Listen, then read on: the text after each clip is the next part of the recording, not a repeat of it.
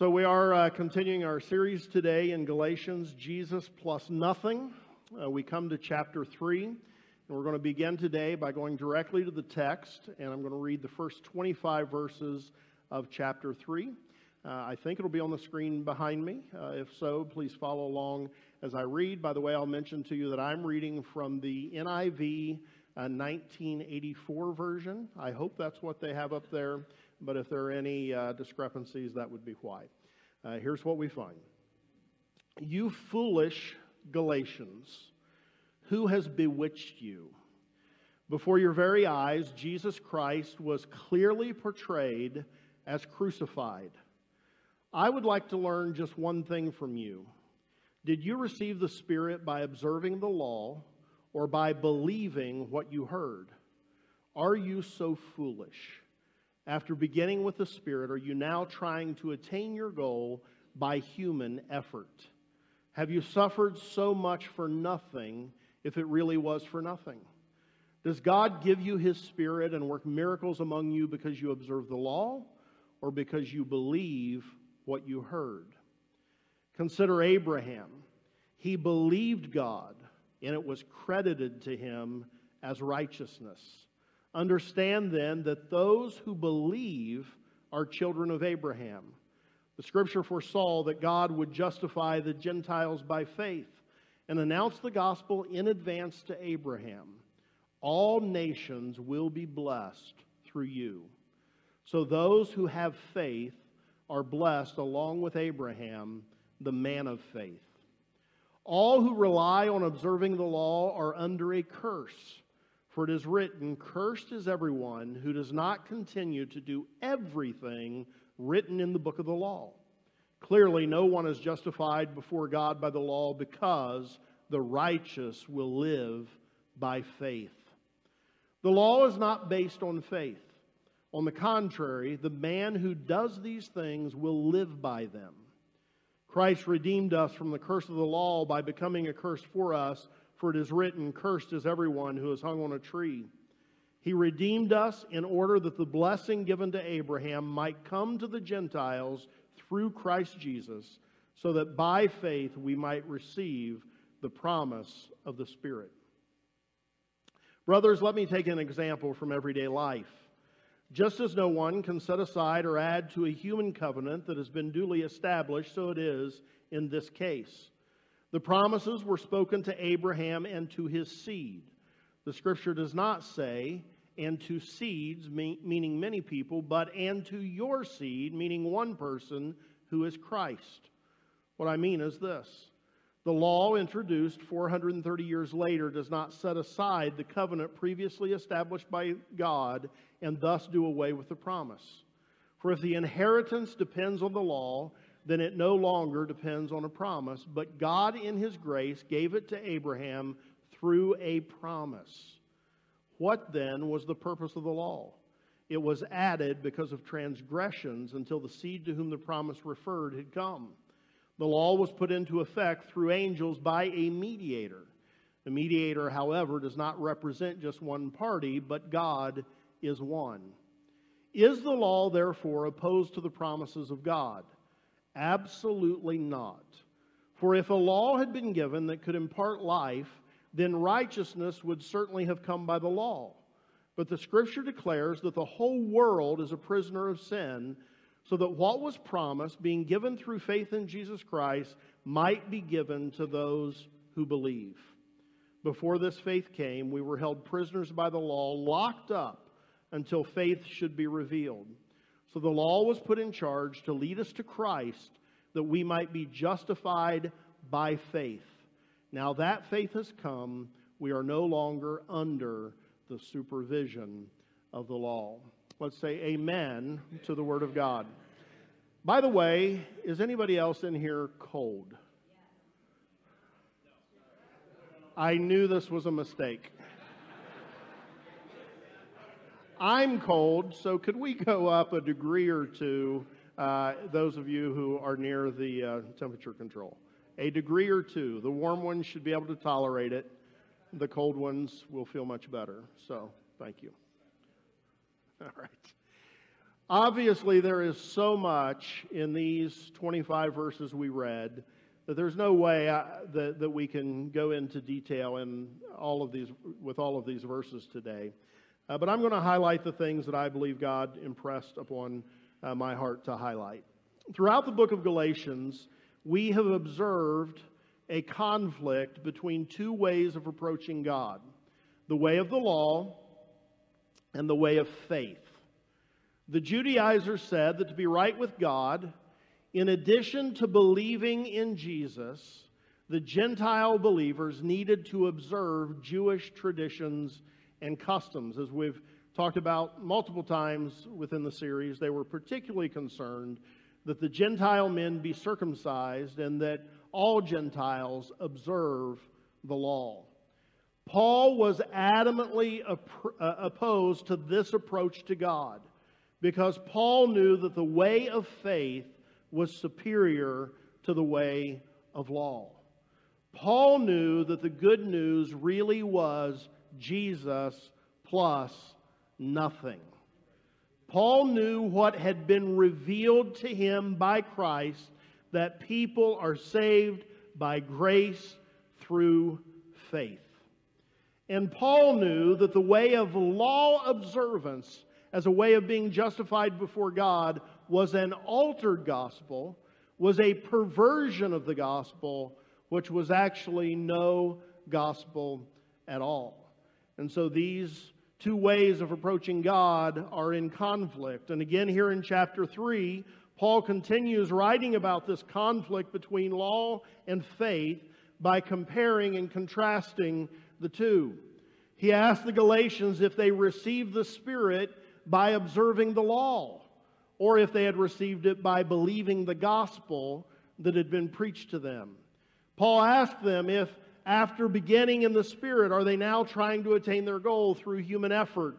And he asked if the miracles God worked among them were a result of observing the law or because they had believed on the Lord Jesus. These are rhetorical questions. The answer in each case is that they had received everything they had received from God by faith, not by observing the law.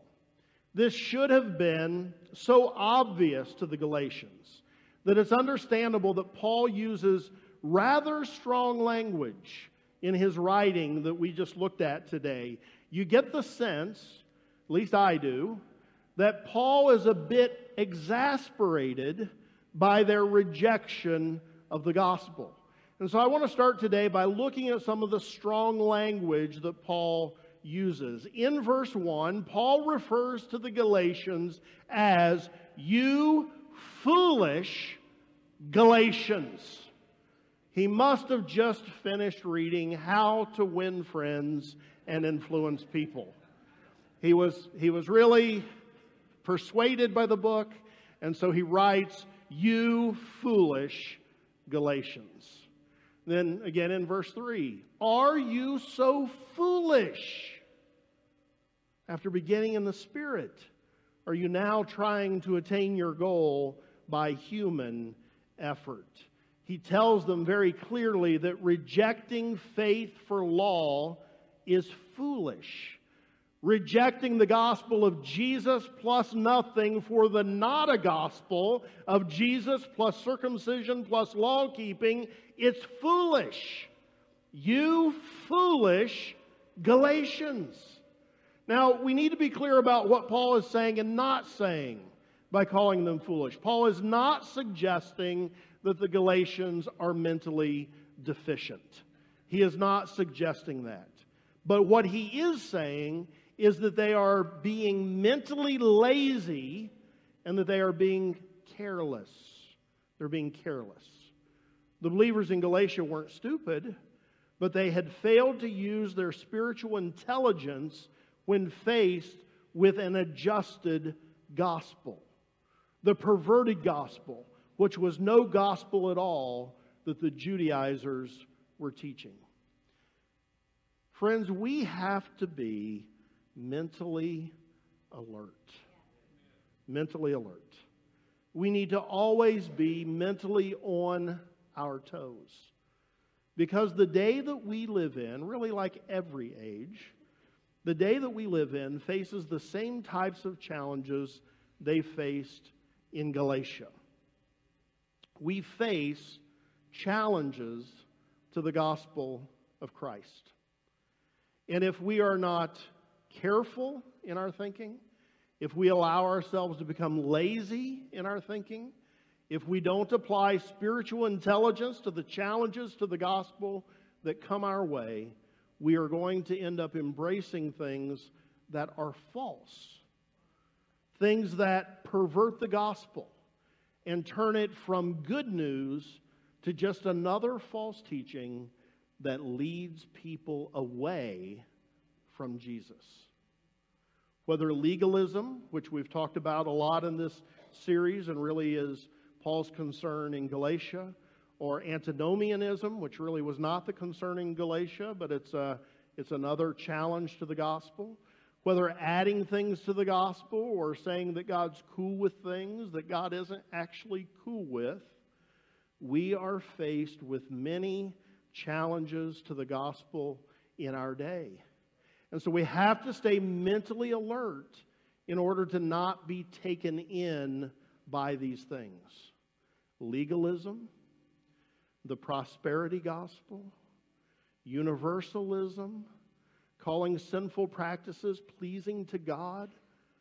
Whatever form the adjustments to the gospel take, we must be people who are alert, and we must reject these false gospels. The Galatians were mentally lazy, and so Paul rightly calls them what they are, for rejecting faith for law.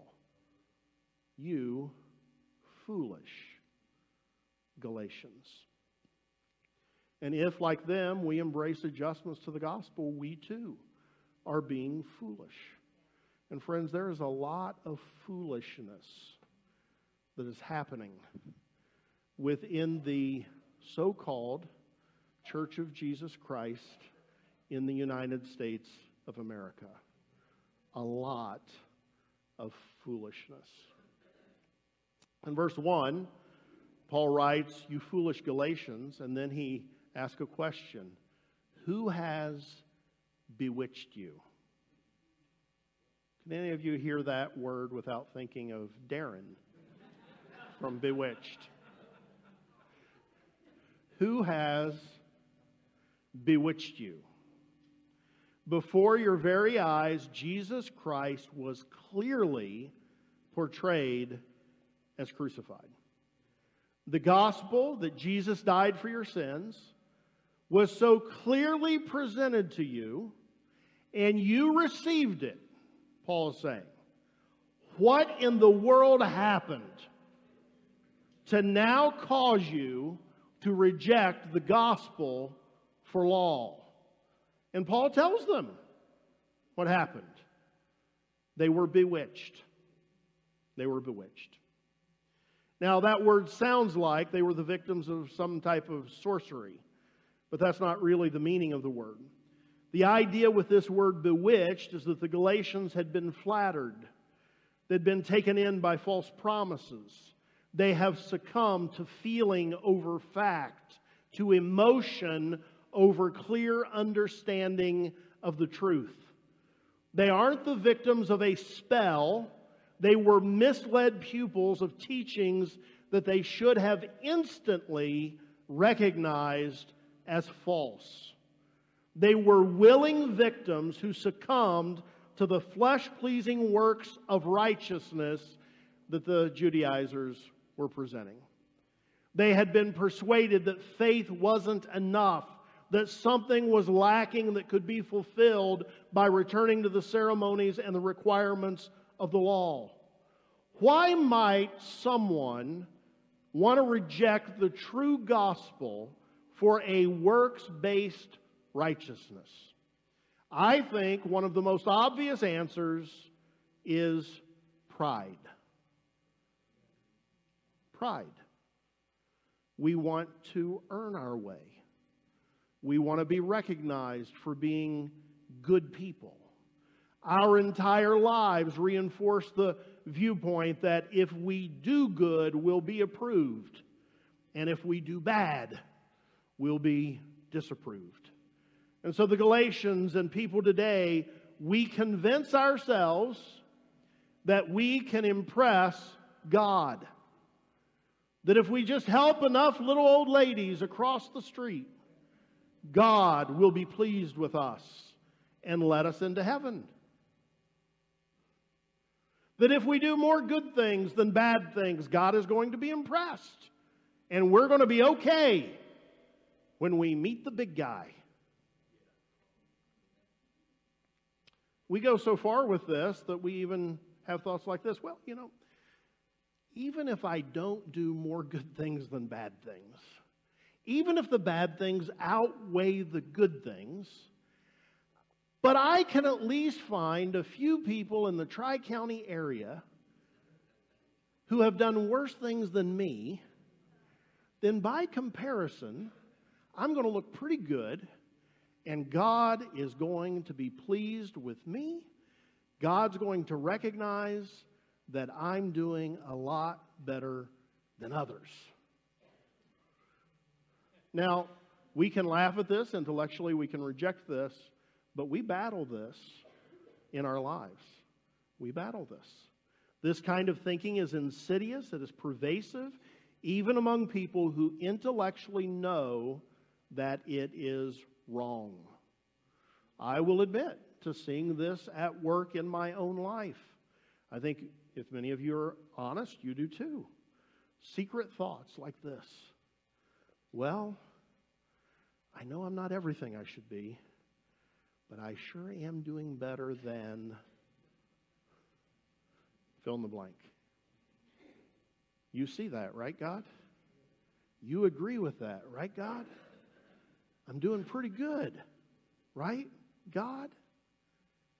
It is easy to be bewitched, to allow our emotions to carry us away into wrong ways of thinking that cause us to embrace alterations to the gospel and begin trusting in human effort and merit rather than trusting fully in Jesus for our justification with God.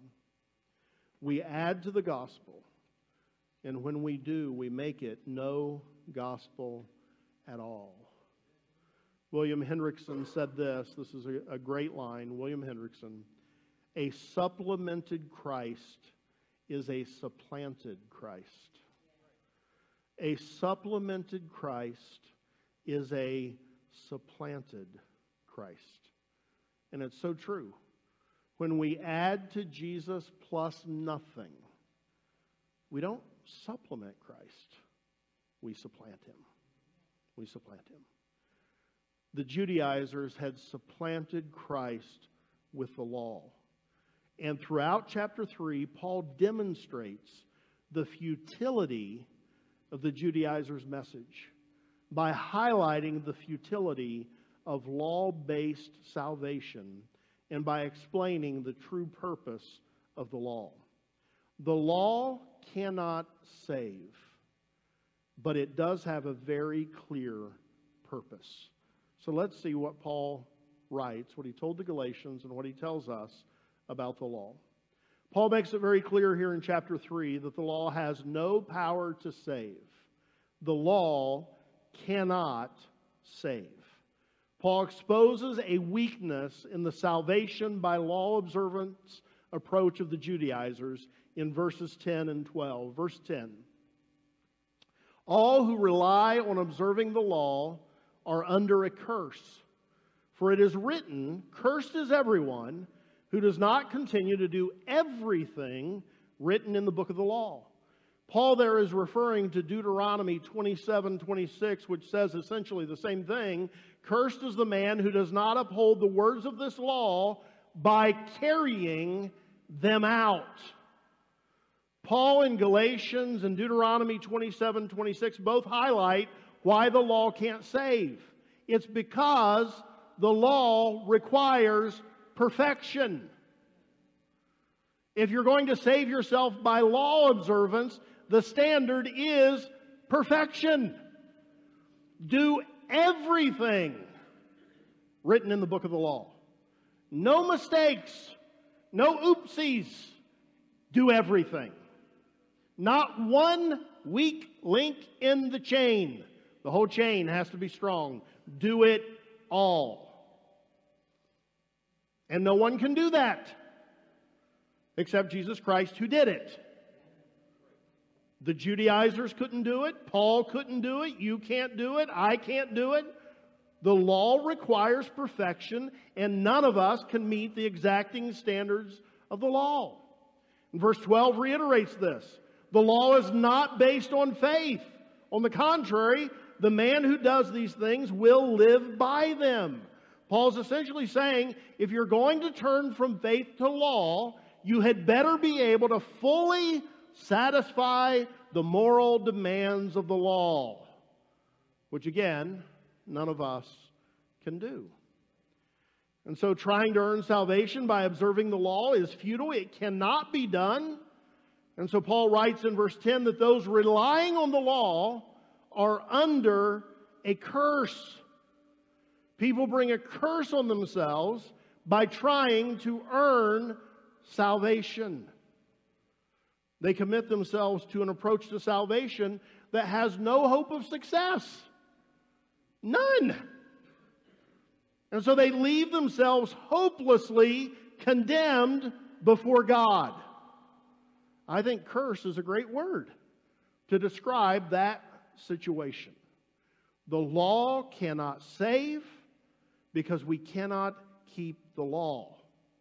The law cannot save, and that was never the purpose of the law. But the law does have a purpose.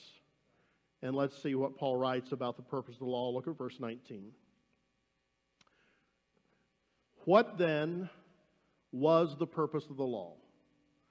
It was added because of transgressions. Now, what that essentially means is that the purpose of the law was to demonstrate to mankind our sinfulness.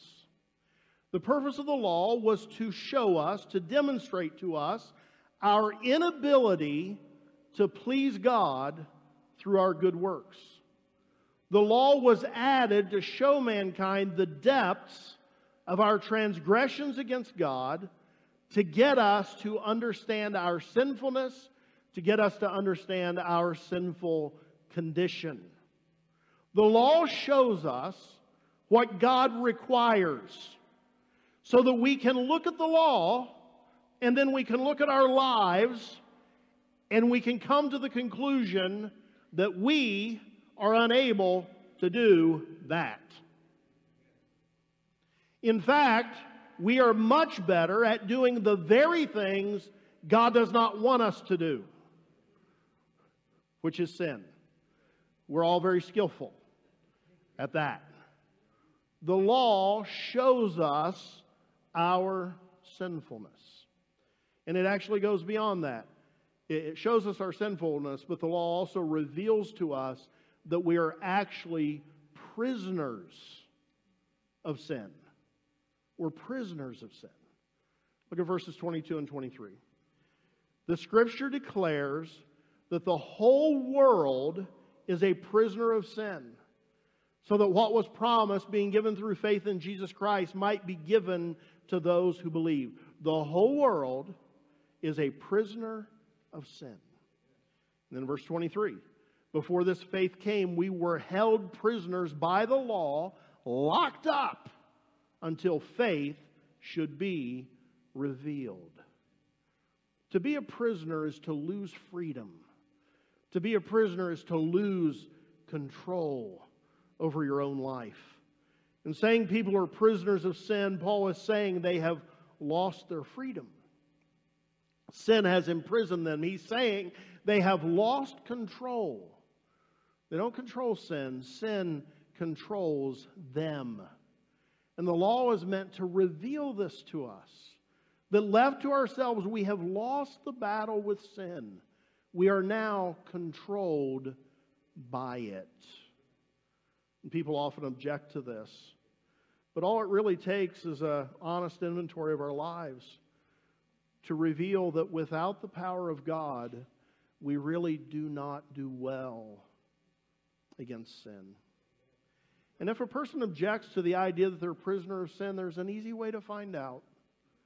Stop sinning. Just stop it. If you're under control, if you're not controlled by it, if you're not imprisoned by it, then you should just be able to stop. How's that worked? Well, it's worked for me. No, it hasn't. No, it hasn't.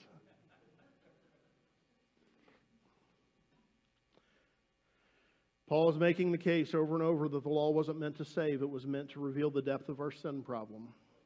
It was meant to demonstrate to us how utterly sinful we are, how controlled by sin we are, how powerless against sin we are.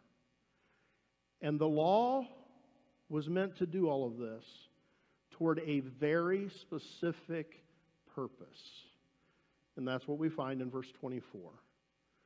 So the law was put in charge to lead us to Christ, that we might be justified by faith. The law can't save. It was never meant to save. The entire purpose of the law was to convince us that salvation through human effort is impossible, so that we would give up on that misguided plan and look for another way of salvation. The law was meant to reveal to us that we can't save ourselves, so that we would come to the realization that we need someone else who can be our champion, someone else who can save us. The law was put in charge to lead us to Jesus, so that we would be justified by faith in Him. The law doesn't save, it leads us to the Savior. When we understand the law, when we understand our inability to live according to it, it should cause us to conclude we need a Savior. It should cause us to turn to Christ in faith, and that is the entire purpose of the law. And because of that, the righteous do not live by the law. The righteous live by faith. People don't become righteous by observing the law.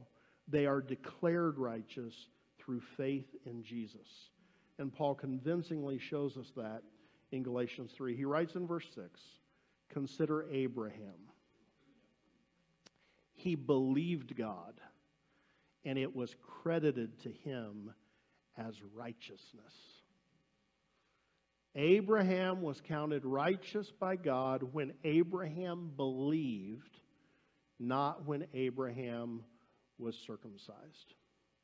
In fact, I believe, the theologians in the crowd can check me on this and report back to me later, not now, but I think it was about 14 years from the time that Abraham believed God to the point when God instructed Abraham to be circumcised.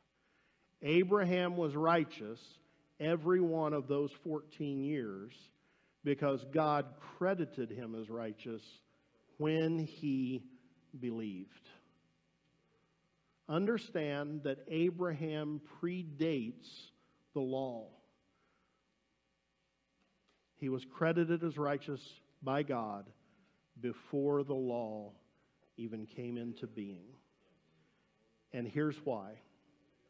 Because faith has always been what pleases God. It's always been what pleases God.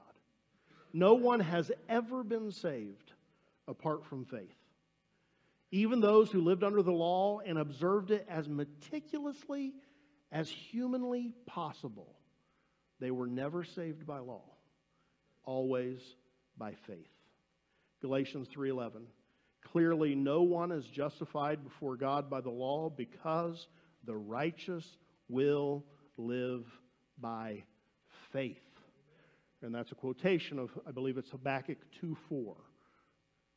In Isaiah 29:13, the Lord himself offers this lament. These people, God says, come near to me with their mouth, but their hearts are far from me. Their worship of me is made up only of rules taught by men.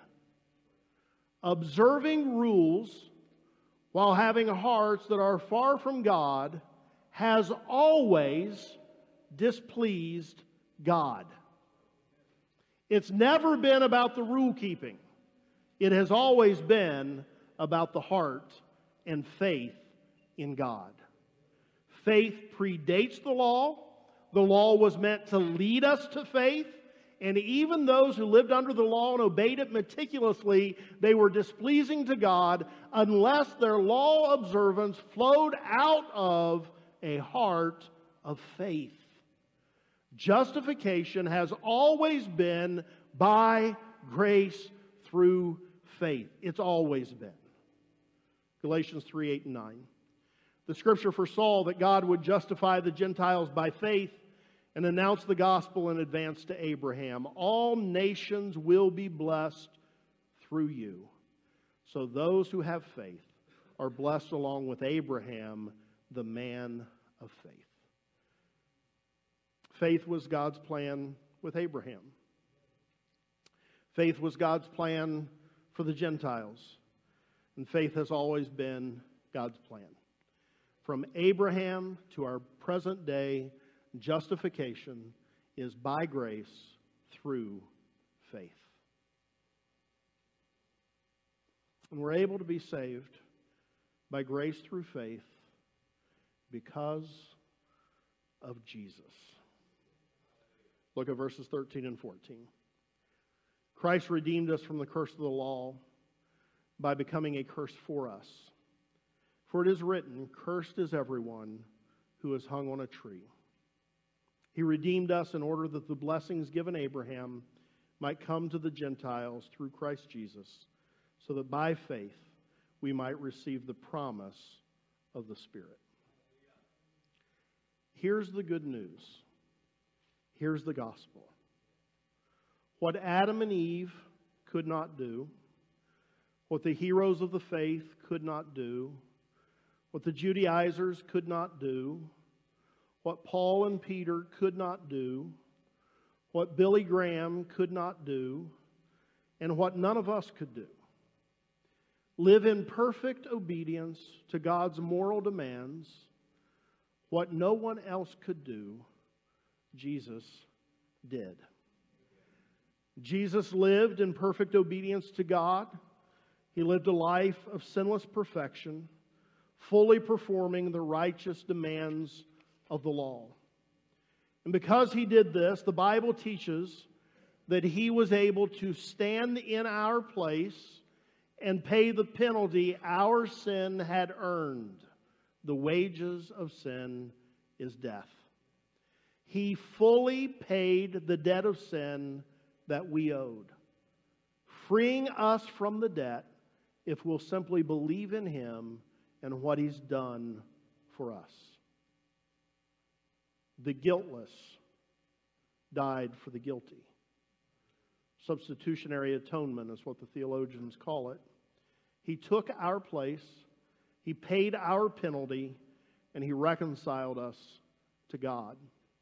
2 Corinthians 5:21 says it this way, God made him who had no sin to be sin for us, so that in him we might become the righteousness of God.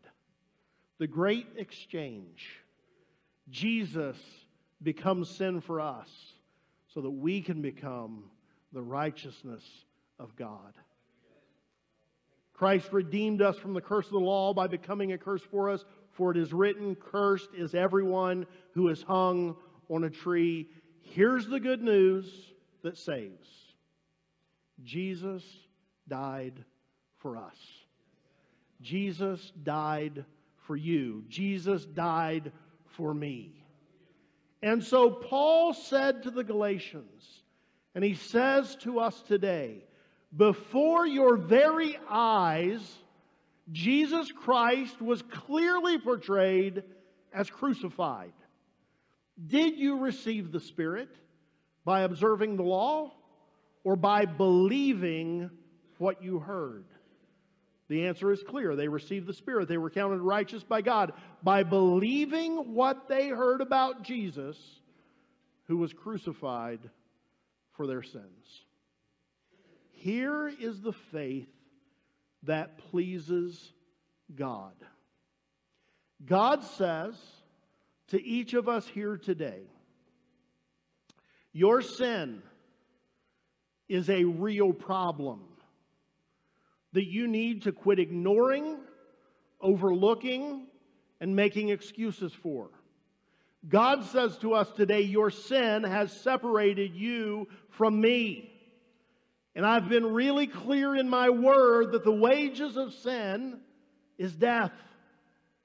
God says to us, you're trying to save yourself by pleasing me through your own efforts, by doing more good things than bad things, by comparing yourself to worse sinners than yourself. But none of that will work. You're not capable of living a good enough life to earn your way with me because you have already messed up too bad. Your debt is insurmountable. God goes on and says to us, but I sent Jesus to do what you couldn't and can't do. He lived a sinless life in perfect obedience to me. Because he did, he was able to fully satisfy the sin debt of every person who's ever lived, including you. I permitted my one and only Son to pay your penalty. And God says to us today, here's my offer to you. If you will accept the truth about yourself, that you can't save yourself, and if you'll believe the truth about my Son Jesus, that He died for your sins and salvation is available to you, if you'll simply believe in Him and what He's done for you, you'll be saved. God says to us, I promise you, you can't save yourself, but you can be saved by simply having faith in my Son Jesus. God says to us, believe what I'm telling you, like Abraham believed what I told him, and you'll be saved.